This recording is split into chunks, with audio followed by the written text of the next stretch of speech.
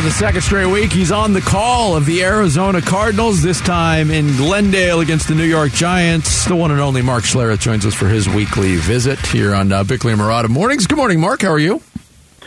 I'm great. How are you guys doing? Always a pleasure to connect with you guys. Good. Thank you so much for being flexible, too. We had some technical issues yesterday, so we appreciate you making yourself available on Thursday. Hey, for you guys, are you kidding me? This is one of my, as far as you guys know, this is my favorite thing to do every week. As far as we know. As far as we know. That's right. Yeah, I scheduled this down. I'm like, I can't wait. Sometimes I get tingly before I go to bed on Tuesdays thinking, man, I get to talk to these guys. Well, tomorrow it's going to be awesome. You have a dramatic impact on our audience. In fact, people still ask us about yarbles on the back of pickup trucks because of you. Oh yeah. Yeah. Oh good. I'm glad to have such a remarkable, I make such a remarkable impact on people's lives. I'm like a pastor of a big church. Exactly. Different. All right, so you did the Cardinals last week. You're doing them this week. You know Jonathan Gannon a little bit. Jonathan Gannon is also, he must be public enemy number one in Philadelphia. Their media will not let that whole thing go. But from your vantage point as a guy that knows a good leader from a bad leader, tell us again, reset what you think of Jonathan Gannon.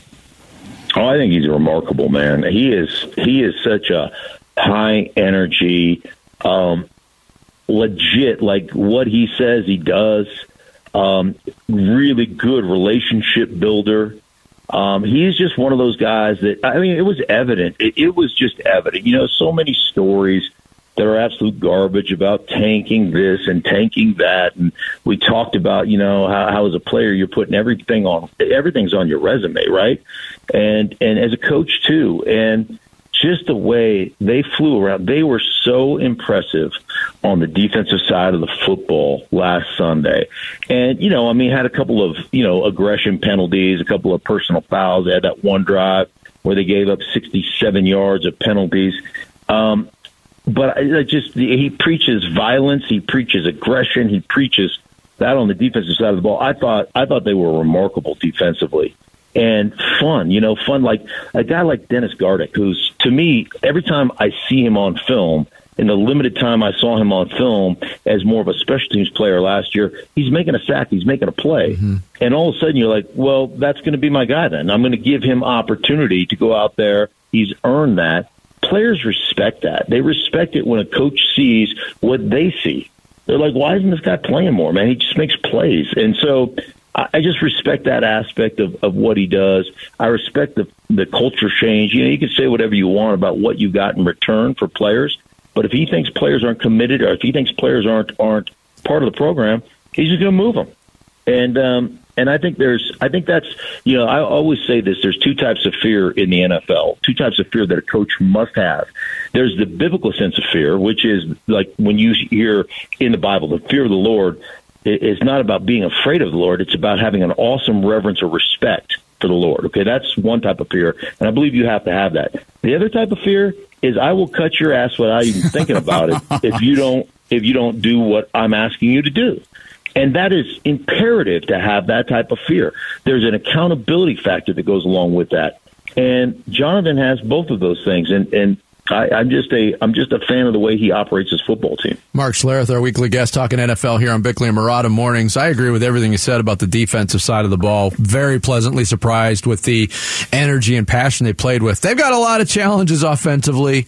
You saw them. They started at the quarterback position. It's kind of a no-win situation for Josh Dobbs. But how much improvement do you think can be made from week 1 to week 2 in such a challenging quarterback situation?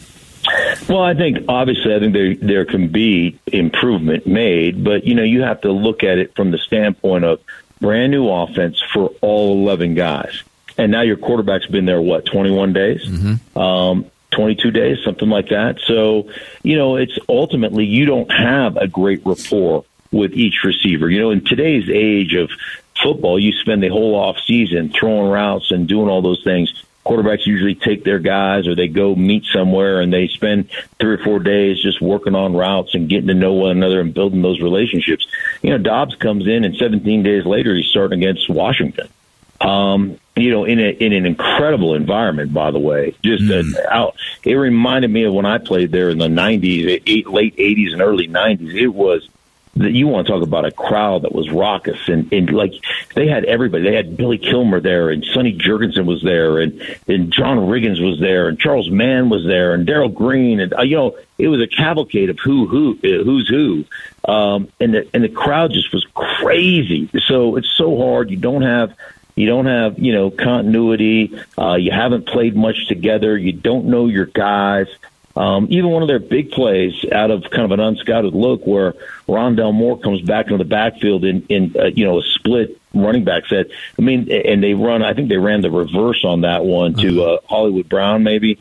Like they're bumping, Connor and him are bumping into each other in the backfield. It's an absolute, just a absolute disaster, and it turns out to be a really good unscouted play. But like a lot of that stuff is there's a lack of connection and a lack of execution just because you haven't played together, and that's part of the issue. Mark Schlereth, our weekly guest, talking NFL here with us on Bickley and Murata Mornings. The Giants are an interesting case. Lots of eyeballs on them. They get absolutely blown out in disastrous fashion on Sunday Night Football. And, after week one of the season, you always have these possibilities. Is Dallas that good? Are the Giants that bad? I mean, what did you see from the Giants in prep for this game? Well, as you go back and you start watching the film, you can look at reasons, and if you're a Giants fan, you're going to call them excuses. But, I don't have a horse, or I don't have a dog in a fight, or whatever that old saying is, so I don't really care. I'm just looking at mistakes made. Mm-hmm. First drive of the game, man, they execute double teams. They're driving Dallas off the ball. They're getting 6 yards here, a 9-yard run here. I mean, they are executing. They drive it all the way down the football field in dominant fashion.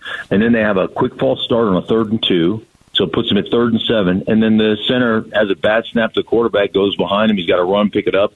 And then you kick a field goal, and it gets blocked and returned for a touchdown. And the next thing you know, the route's on. Before you even look up, it's 16-0. Well, when you're 16-0 and you're playing against the Dallas Cowboys in that front that they have, Dan Quinn does an unbelievable job with them. Well, now I don't care who you are. If you got a pass block on every play in today's NFL against the athletes they have on the defensive side of the ball, you're getting your ass kicked. There's no way about. I don't care. You can be the best offensive line in football.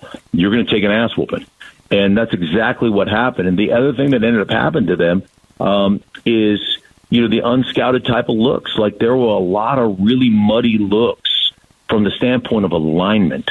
Just alignment, and who's going to block this guy? How are we going to get to this guy? And there was a lack of communication, some muddy looks, and then all of a sudden you get guys that should be blocked. They're all of a sudden on your edge because you're half tick late, you haven't communicated, and like I said, the route is on. So the Giants will clean that stuff up. Like those are easily correctable mistakes.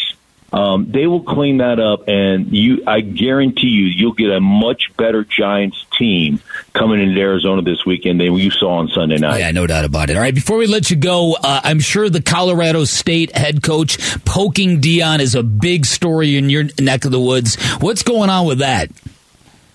Didn't that just sound? I felt bad for him. It just sounded like somebody else. It's like when a player does something incredibly stupid and his agents craft an apology for him. And you're like, well, there's no way that idiot came up with that statement, right? That was written for him. And it's the same thing. It was like, we got to do something to get some juice on our side. Here, when they ask you something, you say this, and he just sounded completely dumbfounded, like, when I talk to an adult, and when I talk to an adult, I like to take off my hat and glasses because that's what my mom told me to do. I'm like, there's no way you came up with that. That was scripted from the SID.